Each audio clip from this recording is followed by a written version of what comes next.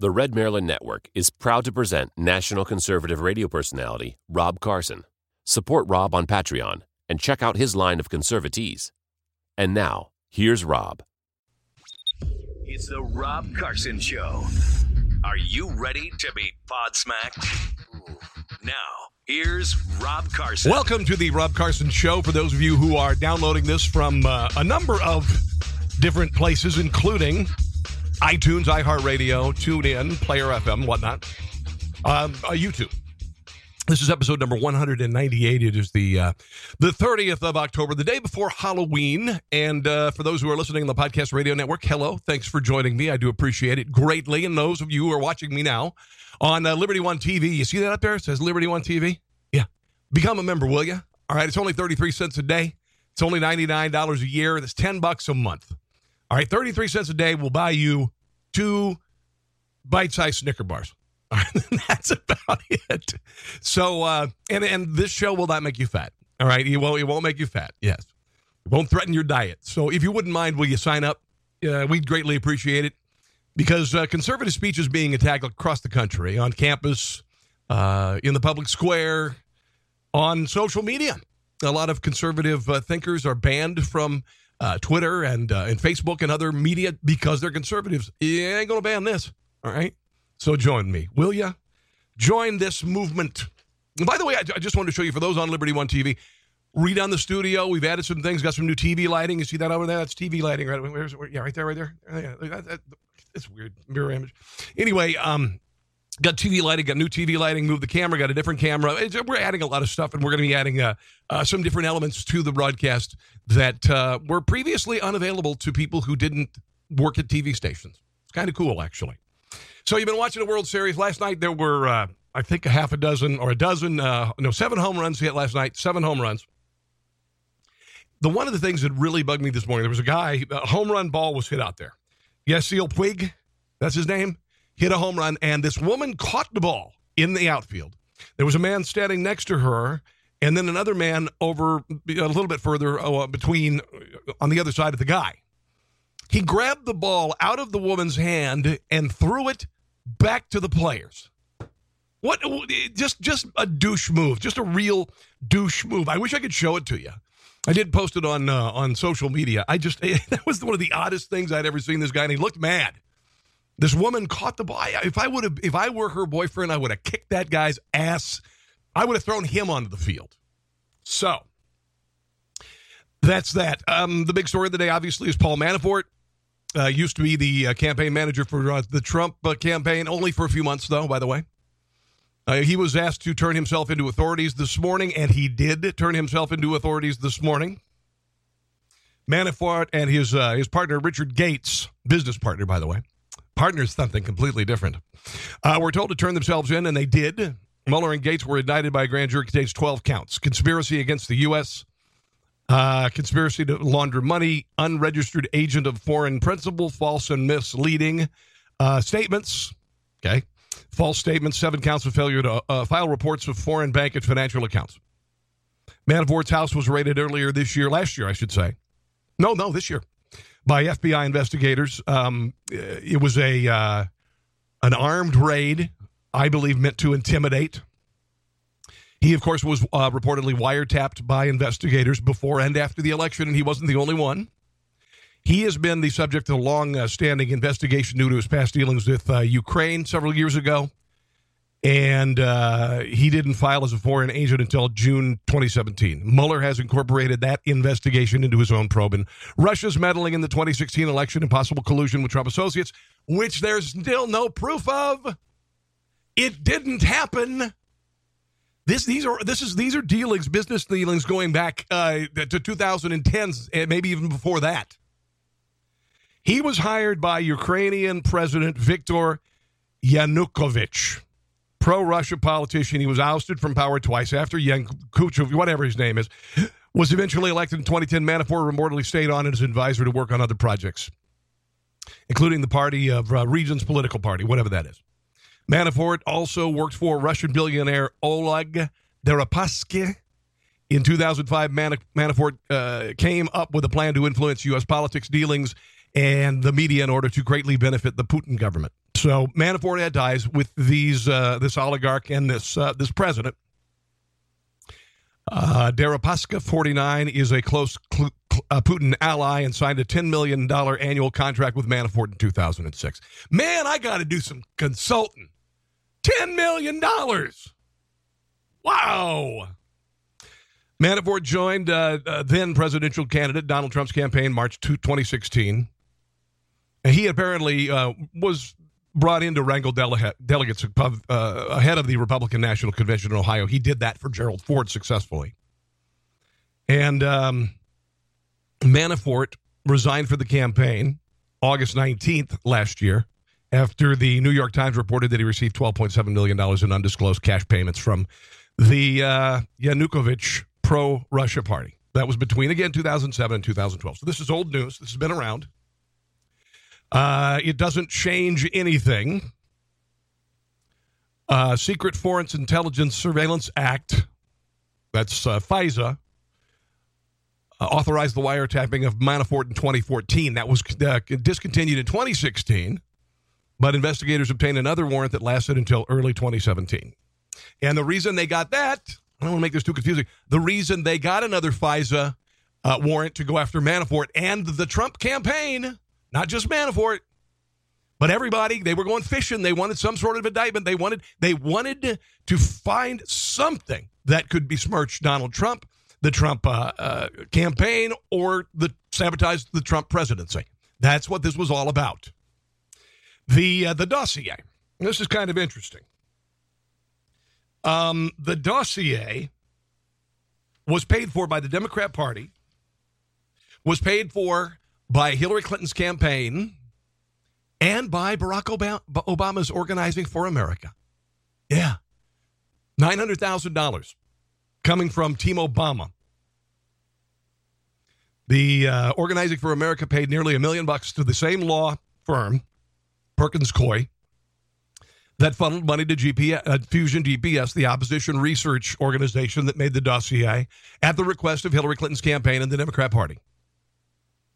So OFA, Organizing for America, paid the law firm $972,000. Now, the reason why they went through this law firm to funnel money to Fusion GPS was to cover it up. It was a way of laundering the money so no one would know where the money came from for this dossier, which has been discredited and besmirched. It was a joke. There's nothing in it that was credible. FEC records, as well as federal courts, show that Mark Elias, the Perkins Coie lawyer, was responsible for the payments to Fusion GPS on behalf of Clinton campaign, the DNC, and he also previously served as a counsel for Organizing for America. Apparently, Hillary for America paid this law firm $5.1 million. DNC paid him $5.4 million. So it was $12 million paid to this law firm to launder money and pay Fusion GPS. Now, they say they're doing opposition research, and that may have been the case. But they also used this dossier to convince a FISA court to bug the Trump campaign and to bug the Trump presidency. It was true. It was true. One of the questions, did the Obama administration use unverified intelligence gathered in the dossier to justify government surveillance on members of the Trump campaign? Hell yes, he did. Yes, he did. Trey Gowdy was on Fox News Sunday talking about this story. Here's I got several bites from Mr.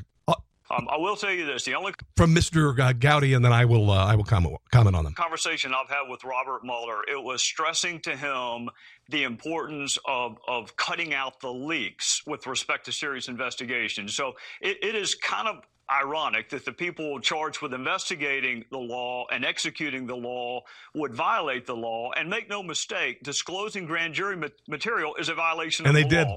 And they did before today. As a former prosecutor, I'm disappointed that you and I are having the conversation because somebody violated their oath of secrecy. Yeah, and the oath of secrecy meant that we weren't supposed to find out that people were going to be indicted until Monday morning, until today.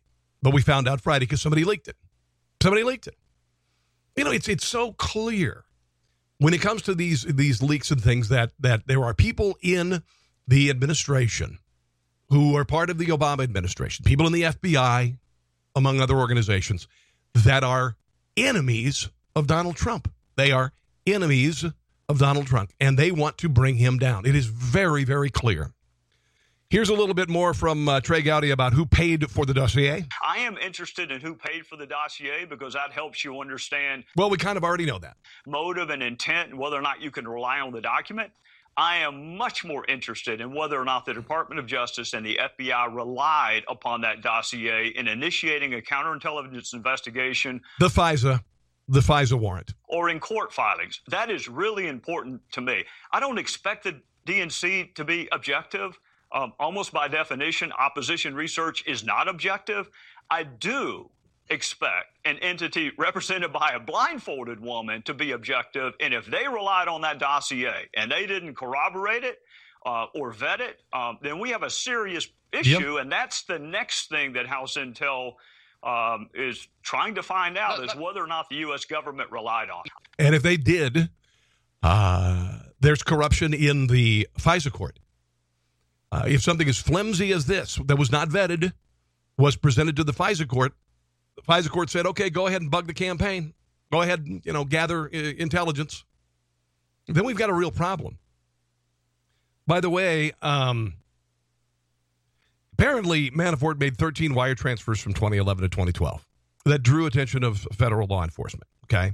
Because whenever you have financial transactions over $10,000, financial institutions need to report them. They need to file transaction reports, right? So I don't want to defend Manafort. He may be crooked as the day is long. But again, this has nothing to do with Donald Trump's campaign. This has nothing to do with throwing the election in Donald Trump's favor. It has nothing to do with it. And by the way, let me just ask you, why would the Russians want Donald Trump to win the election when they donated $145 million to the Clinton Global Initiative following the Uranium One deal, which was signed off by a committee that had their Secretary of State, Hillary Clinton, on it? Okay? Well, why, as Donald Trump was saying that he was essentially going to be a hawk with regard to Russia, that he talked tough. Yes, he admired, I guess, to some degree, perhaps Putin. Didn't mean that he was in bed with Putin. Certainly Hillary Clinton was. Ooh, that's a picture that I did not need to have in my head. A little bit more from Mr. Gowdy and the FISA court. Well, actually, the investigation is not just beginning. We've been trying for a long time to get the Department of Justice to give us access to this information. It frankly took the Speaker of the House this week to tell the department that we're not going away. Chris, people don't like it when I say this, but it's actually true. It's sometimes hard to tell the difference between the Obama Department of Justice and the current Department of Justice. Because they're the same people. In terms of transparency and their willingness to share information with Congress, this is a really simple request. Did you rely on the dossier? And if so, did you vet it before you relied upon it? You can answer that in 30 seconds, but it's taken 3 months for the Department of Justice, and only recently have they agreed to give us the information. Yeah, because the dossier was a flimsy excuse to bug the Trump campaign. That's it. And here's about the money laundering done by the DNC, Barack Obama, and the Hillary Clinton campaign using the law firm. Well, I'm not an election law expert, Chris, but the good news is you don't have to be to understand the absurdity of believing that you can launder all of your campaign money by just hiring a law firm. I mean, imagine if you and I were running for Congress and we just hired a law firm and said, hey, you go do all the oppo, you go buy all the television, you go buy all the bumper stickers, you go hire all the experts, and we're going to launder all of this through a law firm. I can't think of anything that defeats the purpose of transparency laws more than that. So I am interested in that. Yeah, they went through the law firm. The law firm, and according to reports, the money was paid for legal services. So they could say vaguely it was used for legal services. And all it was there was to get the money to Fusion GPS without having the Hillary campaign, Barack Obama, and the DNC's fingerprints on it. There you go. Of course, Debbie Wasserman Schultz denied knowing anything about it. When did you learn the DNC and the Clinton campaign were behind the dossier? I wasn't aware of the arrangement at all. And then how could you have led the DNC and be in the dark about the dossier? I wasn't aware of the arrangement at all. Okay, he was not aware of the arrangement. And again, she reminds me of another famous clueless Schultz. I see nothing. I know nothing. I see nothing. I know nothing. And of course, Hillary Clinton doesn't know anything about it either. Even though a considerable amount of money, $11 million, came from the DNC and Hillary Clinton's campaign. And the head of the DNC didn't know anything about it. That's incompetent if it is true. That's just it. By the way, a CNN reporter who helped lead the network's coverage of the dossier has connections to Fusion GPS. Apparently, they're good friends. Evan Perez has been favorable to the forum and hyped the dossier's credibility. He has largely relied on unnamed sources in his personal closeness to Fusion GPS operatives. Apparently, Perez has worked with 3 co-founders of Fusion, Glenn Simpson, Tom Catan, and Peter Fritsch. At the Wall Street Journal, Perez and Simpson co-authored stories at the Journal, and they've been seen out fishing trips, having a good time. They're buddies. They're buddies, Fusion GPS. And Evan Perez needed to disclose this. This is a conflict of interest. But, CNN doesn't have any credibility. But the thing to take from it, again, is that, and when I was hearing this morning, I was curious. There was debate that it could be Manafort over the weekend. And was I concerned? I was curious. But there were people on MSNBC and CNN saying that, lashing out saying somebody, somewhere in the Trump administration could end up in jail for 20, 30, 70 years. I heard that quote. I'm like, how in the hell, honestly, how in the hell are you able to speculate when A, you don't know who's being indicted, and B, you don't know what they're being indicted for? You idiots. It's just it's ugly. It's just ugly. Here's Hillary Clinton talking about it over the weekend. So from your standpoint, the direction of all of this in Russia came from who?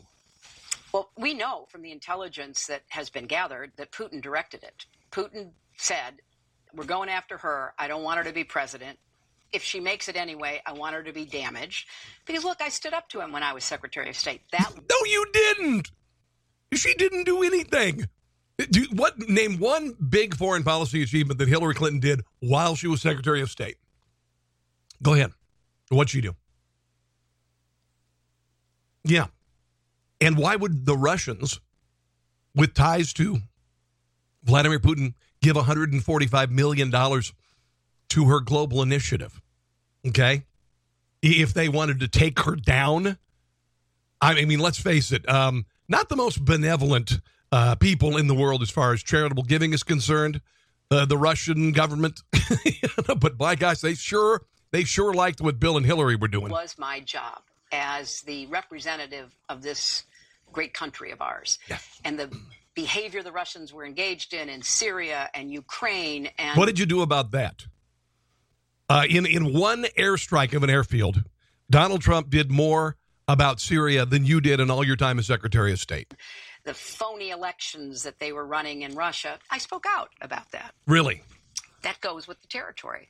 But Putin took it personally, and he also is a pretty clear exhibit of sexism so Putin's a sexist too, by the way. Motion. So he whatever prior experiences or connections he and or the people around him had with the Trump family, we're only now understanding. But he wanted to hurt me. And the order went out. And look, they are really good at this. They are good at compromising people. Now, Barack Obama told Medvedev, remember that, the meeting, and he said, I'll have more flexibility. Tell Vladimir after the election I'll have more flexibility. What did that mean? That doesn't sound like an administration that is really anti-Russia, really wants to keep Russia on its toes. By making up stuff. They're good at what's called active measures, putting out lies, suborning people. And it came from the Kremlin, and it was executed through most likely their intelligence services and proxies like WikiLeaks, which has basically become a proxy of Russian. Blah, blah, blah, blah, blah, blah. I don't believe you. It is amazing that now the Democrats are saying all of this stuff about Russia, The Russians, the enemy, and all this stuff. When Barack Obama said this when he was in a debate with Mitt Romney, listen to this. Governor Romney, I'm glad that you recognize that al-Qaeda is a threat, because a few months ago, when you were asked what's the biggest geopolitical threat facing America, you said Russia. Not al-Qaeda, you said Russia. In the 1980s are now calling to ask for their foreign policy back because the Cold War has been over for 20 years. And now suddenly, after the Uranium One deal has been revealed, Russia's our enemy. Russia's our number one geopolitical threat, according to Democrats now. The hypocrisy is remarkable. It really is. It's quite remarkable. Let's move on to some other stuff. I want to talk a little bit about what happened over the weekend. Now, last week there was a meeting of the NFL owners. Okay, and Bob McNair, the owner of the Houston Texans, said of the players who are taking a knee or sitting for the national anthem, that basically the inmates are running the prison yard. We can't have the inmates running the prison yard, is what he said about it. And he was confusing his metaphors because you can't have the inmates running the asylum, I guess.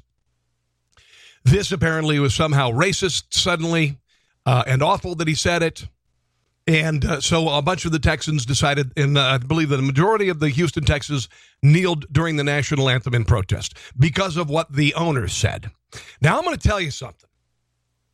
If I was a boss, I'd fire their asses. You don't protest your boss, okay?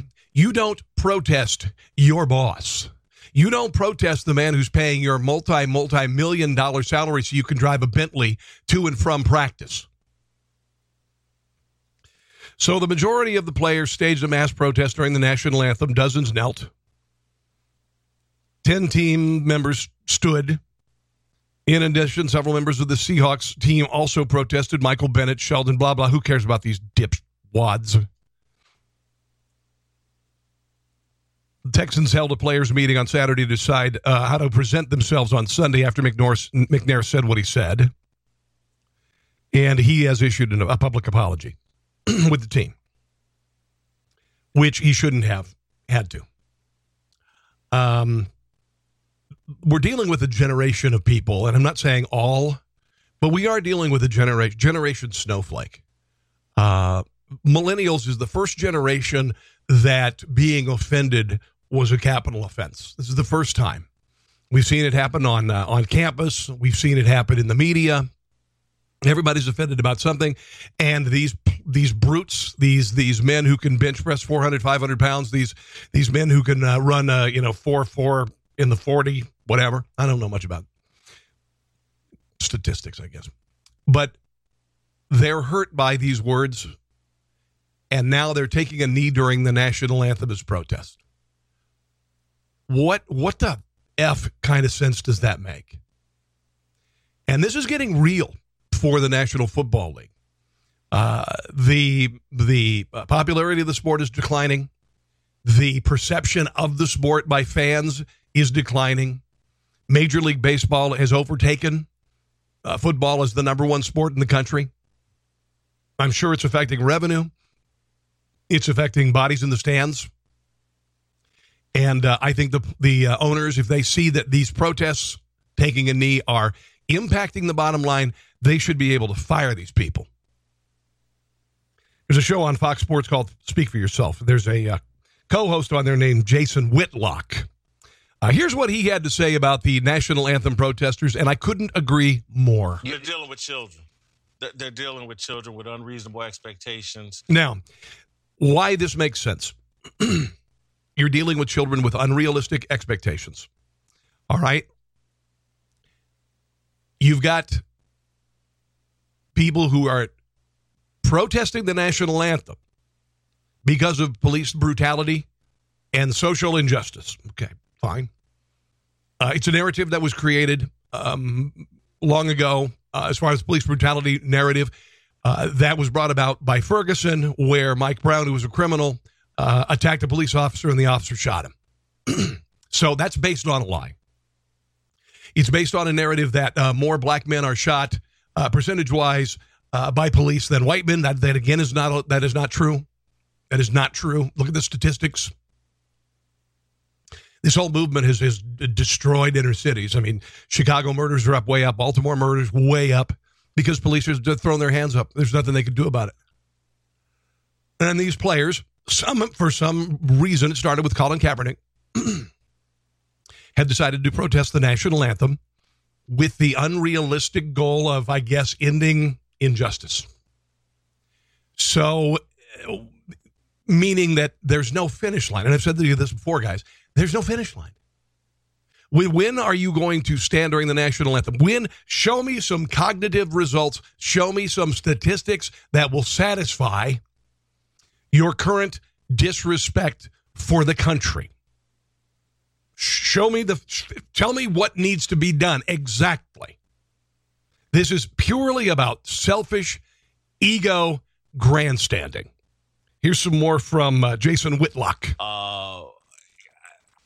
I think it would be a mistake for the owners to have the meeting, to be quite honest with you, because this Russell Okung at one point says, with breast cancer awareness, with concussions, with domestic violence, the NFL, blah, blah. And I'm like, well, Russell, are you aware there is no other side to concussions? Everybody's against it. Yeah, There's no other side to cancer. Everybody's against it. There's no other side to domestic violence. Everybody's against it. When you start talking about racial issues and equality issues, we fought a civil war. Yeah. People lost their lives. Racial issues are there's 2, 3, 10 sides to them, and you can't figure this stuff out in a meeting. And so they're dealing with kids that are souped up on social media. And Godspeed to God bless all the owners for having to deal with this, because they're dealing with children. I love that. And that's who we are dealing with. We are dealing with children throwing a temper tantrum, children wanting some sort of attention. There's no country in the world where there isn't some sort of injustice. There's no country in the world where racism does not exist.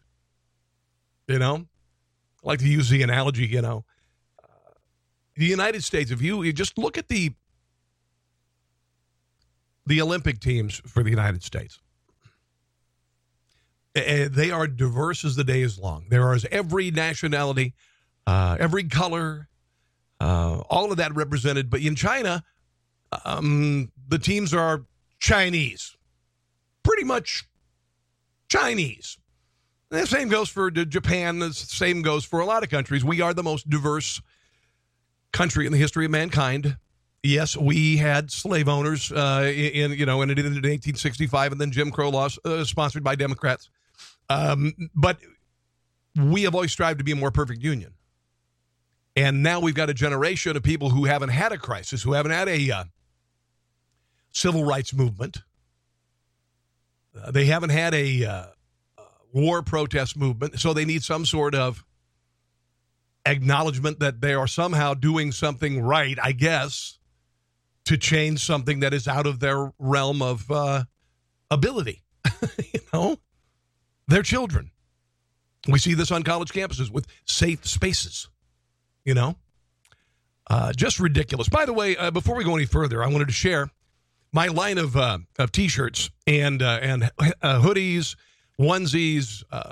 We've got laptop covers, phone covers, and everything. It is called tpublic.com. And I'm showing on my Liberty One TV broadcast, there's a flag that says, I stand during the national anthem. There's Uncle Sam saying, suck it up, snowflake. These are politically incorrect designs, and right now you can get them a T-shirt for $14. They're normally $23. You can't coexist when some people want to kill you using the coexist design coexist spelled out of religious symbols. There's 62 designs up there now, and if you wouldn't mind order, the holidays are coming up, and there are some Christmas is coming up. Yeah, Christmas is coming up. There's a picture of a emergency break glass unit, and there's a binky in it, and it's for Democrats, a baby binky. Veganism is an eating disorder, all of these, and they're available again at that website, teepublic.com/user/conservatees, conservatees. All right? If you would do that, I'd greatly appreciate it. Also, become a member of LibertyOneTV.com. All right? NFL owners dealing with children with unrealistic expectations. That is absolutely perfect. Absolutely. Jesse Jackson is basically, and you've heard this, and I don't know why he needs to inject himself into it, but he's a race baiter. And he said of Bob McNair that he has a plantation mentality. Okay? Jackson suggests the NFL provide extensive details about what was said at the closed-door meeting regarding players' national anthem protests. Said they should really make the minutes of that meeting public. No, they shouldn't. It's a private organization. They have there is no need for them or anything to make them produce the minutes, Jesse. It's none of your damned business, in other words. So they have a kind of plantation mentality. The players are objectified in some sense. Mr. McNair is a product of the South. They act like he's a victim or misunderstood, but those players have made him a wealthy man. Well, that man has made them very wealthy, Mr. Jackson, you moron. They're employees. Mr. McNair said he's sorry, but he also said what he said in an uninhibited way when he's in a private meeting with the other owners. There should be some kind of sanctions. Other owners heard him talk that way, and they shouldn't condone that kind of talk. Now, this is how Jesse Jackson makes his money. He decides he's going to go in. He's going to inject him into the controversy, and then he's going to blackmail them. That's how he does. That's his modus operandi. That's what happens with Jesse Jackson. That's how Al Sharpton. That's why he's able to wear $3,000 suits. Jackson said, I reached out to Mr. McNair, haven't heard back from him. Reached out to Jerry Jones, haven't heard back from him. I would love to talk with him and Jerry Jones and put together a plan. There's a way to increase equality and put together a plan for fairness. This is a solvable problem. No, what the hell? He also says the players should escalate their nonviolent protests. Hell with it. Hell with it. Just take NFL football and go kiss my ass. I'm going to watch hockey this winter. Just so tired of this crap. You don't have the right to sit or protest during the national anthem when you are an NFL player. You don't. You have the ability, thanks to an overpaid jackass who's the commissioner of football, who could have nipped this in the bud a very long time ago and told Colin Kaepernick, sir, you got to stand. That is protocol, and it is protocol in the NFL. You're supposed to stand, face the flag, put your helmet under your left arm. That's the way it's supposed to be. There was nothing wrong with the national anthem. There was nothing wrong with a show of patriotism. There's nothing wrong with that reflective moment where we realize how fortunate we are to live in the country that we live in. There's nothing wrong with tearing up when you hear the national anthem at an event. But you know what? Everything we have right now is under attack. Everything we have is under attack. Our history is under attack. Monuments are coming down around the country. George Washington's church is saying that a plaque honoring George Washington has to come down. Here is the story from Fox 5 in Washington, D.C.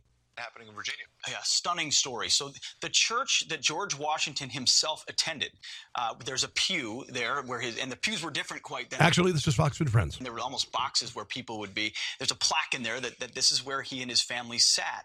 Well, Christ Church in Virginia is now taking issue with it and saying the plaque must come down in George Washington's own church. Here's what Christ Church said in a statement. They said, the plaques in our sanctuary make some in our presence feel unsafe or unwelcome. Some visitors and guests who worship with us choose not to return. Many in our congregation feel a strong need for the church to stand clearly on the side of all are welcome, no exception. This is unbelievable. This is absolutely unbelievable. George Washington's church, father of the country, first president. Yeah, he was a slave owner. You know what? Slavery was the way of the world, back then. George Washington ordered that his slaves be freed upon his death, and they were. Slavery was the way of the world, man. It sucks, but that's the way it was. It was there were people have been enslaved throughout history. I heard somebody say, should they tear down the pyramids? They were built by slaves. You know, George Washington, the church that he attended, took down a plaque honoring him because some people feel unsafe, which is a load of horse crap. I feel unsafe because of a picture of George Washington. Why in the hell would you feel unsafe or unwelcome? What you do if you want to make people feel unwelcome, you put up a sign that says you're not welcome here. There you go. Yeah. This is idiotic political perception where people perceive things that no one has ever thought because it's a moving target. It's a moving target. There's a big offense industrial complex in this country right now. And when they find a target, they destroy the target, then they find another target. These Confederate monuments came out of nowhere. Okay, well, Confederate monuments, I guess most people don't realize it. I've even heard black people say, we got to recognize history. So they went after that. Now that moving target is gone. So they have to come up with something else. So they're going after the founders. Jesse Jackson proposed, or was it Al Sharpton? One of those race baiters said that we ought to not fund publicly the National Mall. The upkeep of the Washington Monument, the upkeep of the Jefferson Memorial. There's another target. And if that happens, then where do we go now? Everybody's offended by something. But only in 2017 has offense become a capital crime. It's really sad and pathetic. And for those who are constantly offended, let me offend you even further. Go to hell. Yuri Gurriel plays for the Houston Astros. He made his eyes look Chinese or whatever. It took his fingers and he made it look like a caricature of an Asian person because he was making fun of an opposing player. And the opposing player is of an Iranian father and a Japanese mother. And he comes from Japan. And apparently they got a close-up of this guy. And by the way, Yu Darvish is the player that he was maligning. And Yuli Gurriel has been, he's going to be benched for 5 games next season. So this shouldn't have even been seen. This was between players who are big boys and can handle it. But the TV camera caught him, and apparently he said the word chinito, which is a Spanish slang for little Chinese boy. Oh, my God! Major League Baseball Commissioner Bob Manfred suspended Gurriel. Pardon me. Says there's no place in our game for the behavior or any behavior like the behavior we witnessed last night.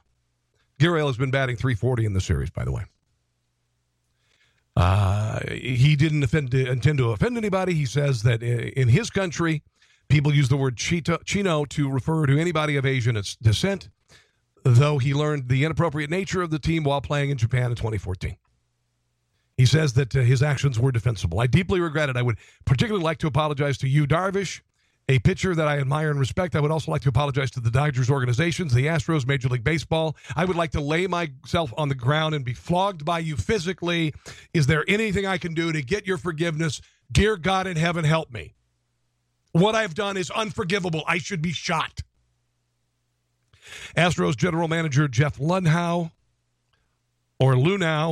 said in a statement that the organization would donate Gurriel's salary in equal parts to the Astros Foundation and to charity. These are for the 5 games he's going to be suspended. The charity directly supporting diversity efforts, of course. The owner also said he had no intention of offending anybody, but he realizes the perceived offensiveness of his actions. In addition to sitting out the 5 games, and here's the icing on the offense cake. Are you ready for it? Gurriel will also undergo sensitivity training in the offseason. Mr. Gurriel, to his credit, quickly realized last night that his behavior was wrong. He expressed remorse. Remorse. Oh. Again. The offense target moves. The offense target moves. Coming up, I'm going to talk a little bit about a state that is warning people that marijuana edibles could end up in your kid's Halloween bag. It's not going to happen. So I'll share that with you in a second. Kevin Spacey has apologized to Anthony Rapp. Apparently, Kevin Spacey's alleged sexual advances toward him 31 years ago. After apologizing to the Star Trek Discovery actor, this Anthony Rapp, I don't know who this guy is. He went on to say he had a lot of respect and admiration for him as an actor, and then goes on to say he was horrified by the story, does not remember the encounter, said he was drunk. He said on Twitter, as those closest to me know, in my life, I have had relationships with both men and women. I have loved and had romantic encounters with men throughout my life, and I choose to live as a gay man. So this apparently is a big revelation that Kevin Spacey is gay. Really? Wow, would have never known. I mean, never. Where'd that come from? Everybody knows he's gay. But because if you come out as gay or you come out as some sort of protected class, then you'll be forgiven, right? It's kind of like I'm checking myself into rehab and I'm going to become a better person, Harvey Weinstein. It normally works. No, not so much anymore. I was thinking some groups are going after Aunt Jemima, Aunt Jemima. And then there was a time that it was a real stereotypical characterization of a black woman, of a black servant. Aunt Jemima used to have a red bandana tied around her head. Remember that? Well, they modernized her and all that stuff, but some people are still wanting to get rid of Aunt Jemima. And I said the only thing that they could do with Aunt Jemima is make her a transsexual and make her Uncle Jemima, and then it would be fine. Because some people, there are protected classes in this country, and if you suddenly you remember that back off, man. Back off. So they need to change her to a him, call her Uncle Jemima, and everything will be fine. Spacey allegedly made a pass at Rapp in 1986 when they were working on a Broadway in the revival of Long Day's Journey into Night and Precious Sons, respectively. By the way, Spacey was 26. Rapp was 14. Rapp said the advances happened after a party at Spacey's apartment. Spacey picked Rapp up, put him on his bed, climbing on top of him. Rapp said that this was an attempt for Spacey to seduce him. I was aware that he was trying to get with me sexually. My stomach churns. I still, to this day, can't wrap my head around so many aspects of it. It's just deeply confusing to me. So we found this group of people in Hollywood, the ones who are so willing to preach when they accept rewards or awards, the ones who stare in the camera, and they want us to drive safe, crappy cars and live in little houses, and they sail on massive yachts and have multiple homes and Bentleys and all that, and they act like they're morally superior, but they're the worst people in the world. They are the worst people in the world, and many of the people in Washington, D.C. are the same damn way. Bookends of depravity on the country, folks. Bookends of depravity on the country. So, New Jersey is warning parents to look out for people slipping their kids marijuana-laced candy while trick-or-treating. No evidence that it ever has happened exists. This, according to advocates for legalizing the drug. They're saying it's more than just a scare tactic. And it is. It's bullcrap. It's bullcrap. It's going after something that doesn't need to be gone after. First of all, no stoner is going to give away his candy, or his edibles, or his gummy bears, or these little orange slices I've heard. I've never tried it. I kind of would like to. I don't like to smoke pot. So the state's attorney general's office published a document being shared by law enforcement agencies around New Jersey and beyond, including a warning about a significant presence of marijuana candy and other edibles in New Jersey and nearby states. The presence of these edible forms of marijuana poses a great risk to users, especially to children who may accidentally receive marijuana candy during Halloween. Ladies and gentlemen, this is the razors and apples of 2017. And in case you didn't go through that, an entire generation, in fact, I think 2 generations of children were talked into, their parents talked into taking their candy to hospitals and having it x-rayed. And how many razors or needles were found in all of that candy, the billions and billions and billions of pieces of candy over a 30-year period? How many razors were found in apples or anything else in kids' candy? 0. A giant hoax, a giant joke. The warning cites the case of a 10-year-old New York boy who became ill after eating candy infused with cannabis found in the backseat of his family's car. Nothing to do with Halloween. Advocates say the Halloween urban myth, this, like I said, the razor blades of 2017, this is the first thing I said when I heard the story. Even Nissen, executive director of a New Jersey chapter of NORML, which is a legalization of marijuana group, said cannabis consumers are not looking to dose children with cannabis. That is not something that I've heard of anybody ever being interested in doing or wanting to do or would think it's ethical. Plus, also, you generally know the neighborhoods you went to, so you could probably narrow down the person who put the raisin in your apple or the edible in your bag. Sharon LaShare, spokesman for the state's attorney general office, says there have been several instances in the state of and elsewhere of children becoming ill after eating edible marijuana. This is people who don't put their stash away around their kids. She declined to respond on follow-up questions to cite specific cases. Of course not. But said, our job is to prevent accidents whenever possible, and given the striking similarities between these edible drugs and legitimate candy products, a warning was necessary and appropriate. We want our children to have a safe and happy Halloween. And by the way, somebody might try to drop a handgun in your kid's bag as well. You should be aware of that. Yeah. Al Delafave, spokesman for the Ocean County Prosecutor's Office, which shared the message this week, concedes that the likelihood of someone giving a trick-or-treater marijuana candy is slim. But you never know.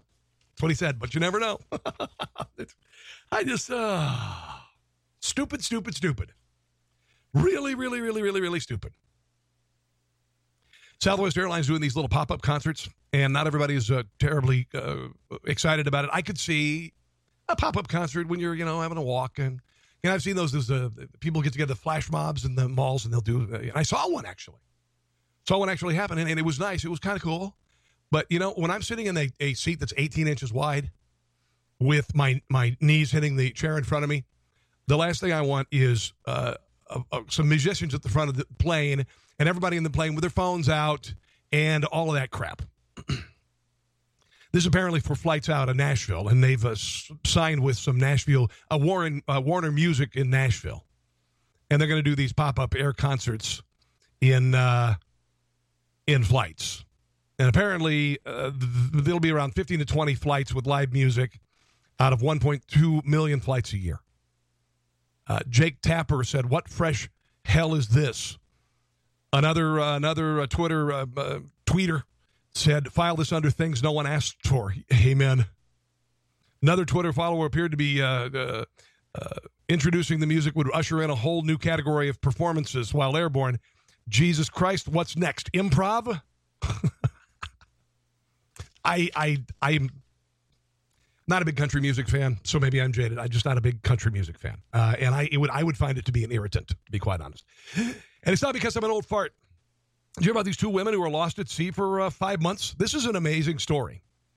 Jennifer Appel, Tasha Fuyaba were going from Hawaii to Tahiti last spring, and their engines failed May 30th, and they were picked up at sea last week. Here's the story from KHON-TV in Hawaii. The women left the Alawai Boat Harbor on their way to Tahiti with 2 dogs, Valentine and Zeus. They sent out distress signals daily, but were too far away from other vessels or stations to receive them. You can't get any help at all because you're in the middle of nowhere. And if it falls apart around you, you're swimming in your shark bait. It was very depressing and it was very hopeless, but it's the only thing you can do. So you do what you can with what you have. Yeah. You have no other choice. The women tell us they survived on a year's worth of food and water purifiers that changed salt water into drinking water. They described a chilling experience with sharks surrounding the This would be freaky. sailboat. We were very slowly maneuvering through their living room, and they came by to slap their tails and tell us that we needed to move along. And they decided to use our vessel to teach their children how to hunt. Wow. And they attacked at night. In a stroke of luck, a Taiwanese fishing vessel found them Tuesday, 5 months after they set sail to Tahiti. The women's sailboat drifted 900 miles southeast of Japan. The Navy's USS Ashland rescued the mariners and dogs and brought them on board. It was incredibly emotional, and it was so satisfying to know the men and women that serve our country would come and assist us. The Navy deemed the sailboat unseaworthy. It's currently drifting out at sea. But the mariners tell us they cannot wait to get the sailboat back. Fear, not in their vocabulary. So they want to go back. After 5 months, powerless at sea. No sails, drifting aimlessly. Fortunately, they had enough food. They survived on rice and pasta and whatever. They had a year's supply worth of food. But imagine that. You're just looking out and seeing nothing but ocean for 5 months. They had 2 dogs with them. No media, Every day the same grind. You wake up. You search the horizon. At night, they did watches. One of them would watch overnight and see if they could see boats, and they would see boat lights off in the distance, and they would fire flares, and nobody saw it. I don't know how you survive that. I don't know how you survive that. Another story, police officers are caught on tape at Needham Elementary School in Franklin, Indiana. Apparently there was an autistic boy who got in a fight with a bully outside. The school was put on lockdown while the cops arrived, and the boy was later charged as a juvenile with battery. A 9-year-old boy charged with battery, handcuffed and walked out to the car. Here is the audio from Dad filming it. Take a deep breath. Come to a Franklin school and arrest an autistic child. You ready? We're going to take a deep breath. Ready? It's all right. We got this beat. First thing, I'm right out. Do you think your father's going to think about you? Do you think mom and dad? No. Okay. Just try to give us a little bit of thinking, but Devin, just chill out, buddy. You're leaving with me. Promise you. Just chill out, buddy. You're leaving with me. I promise you. Father watching his 9-year-old son, 4 feet 3 inches tall, handcuffed and taken out to a police car by 2 armed police officers. He gets picked on. A second fight in 4 days broke out when his son was trying to kill a locust, and a bully shoved him from behind and said, "Stop killing the bug." Apparently, the son was bullied by another kid, and he told the staff several times about it. Nothing was done. So when the kid hit him twice in 4 days, he just fought back. He broke down. He just couldn't take it anymore. He's tired of it. Apparently, it says the 9-year-old boy went behind the other boy, pushed him down, started choking him. Then a student said that when a teacher tried to break it up, the boy jumped on the teacher's back, started choking her before another teacher stepped in. The boy has since moved schools and is doing awesome. The charges against the boy have been dropped. When the hell do you bring police on? You call the police on a 9-year-old, a third grader? I swear to God. We are a class of wimps. Just honestly, a little boy. I can't handle it. We got to call the police on a 9-year-old. Unbelievable. Unbelievable. Oh, by the way, if you get the iPhone 10 and you want to fix the screen, be $275. Apparently for the iPhone 8, $169. You can't get this thing called Apple Care, extended warranty. And it adds another $199 on the iPhone 10's sticker price, which is $1,000. So $1,200 for a phone and a protection plan. And by the way, it only covers 2 instances of accidental damage. If you accidentally damage your phone the 3rd time, the cost of repairing it will cost you about $549. So there you go. Oh, this is interesting. Little dog named Rumpelstiltskin has been adopted in the last year. Went to an owner, Tiffany Fortuna, from Glen Gardner, New Jersey. The thing about the dog is the dog apparently ate the remains of his owner, and that's how the dog ended up in a shelter. Apparently, his owner was dead for a considerable amount of time before anyone noticed, and he did what he had to do to stay alive. You know? So the body had been there for 2 weeks, and the dog would have starved. So the dog decided to eat the owner. Well, I hate to tell you this. I read a study not too long ago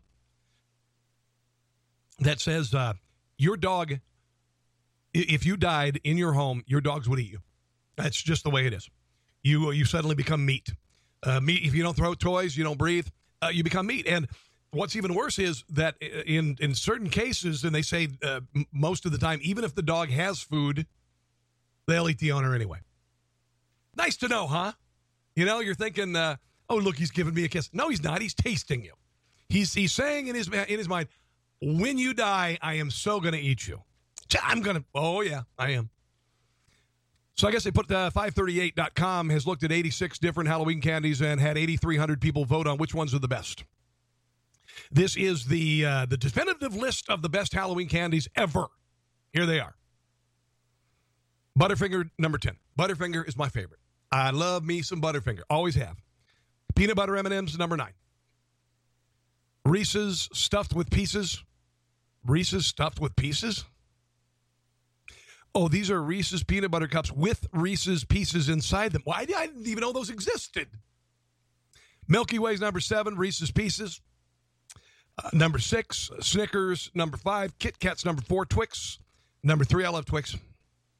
Reese's Miniatures. Okay, Reese's Miniatures. These are the little ones. You know what I'm talking about, the little mini cups.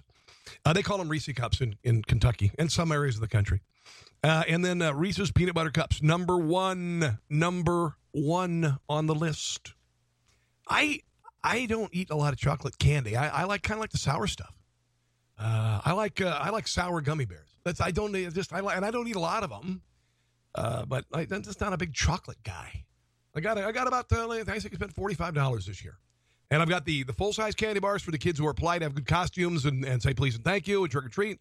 And then for the other kids, they get the smaller stuff. You know, you get a few of the Smarties and the Sour Patch Kids and the mini candy bars and all that stuff.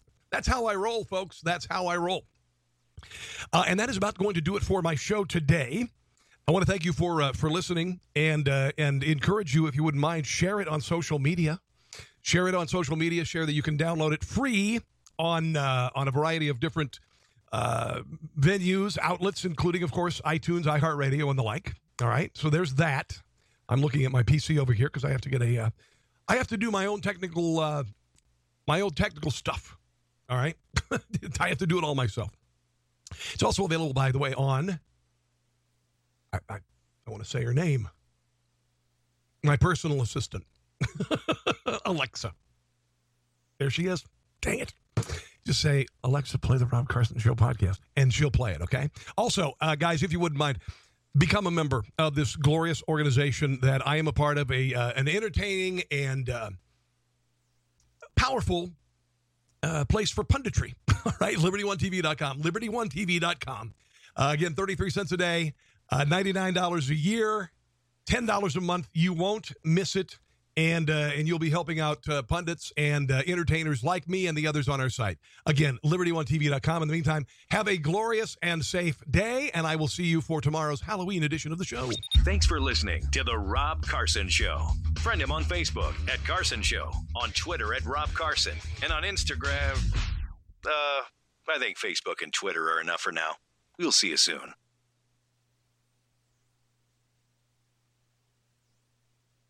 You can subscribe to all of our Red Maryland Network programming on iTunes, Stitcher, Spreaker, and the TuneIn Radio app. You can also listen to the Red Maryland Network by visiting blogtalkradio.com/Red Maryland or visit the home base for all things Red Maryland, redmaryland.com.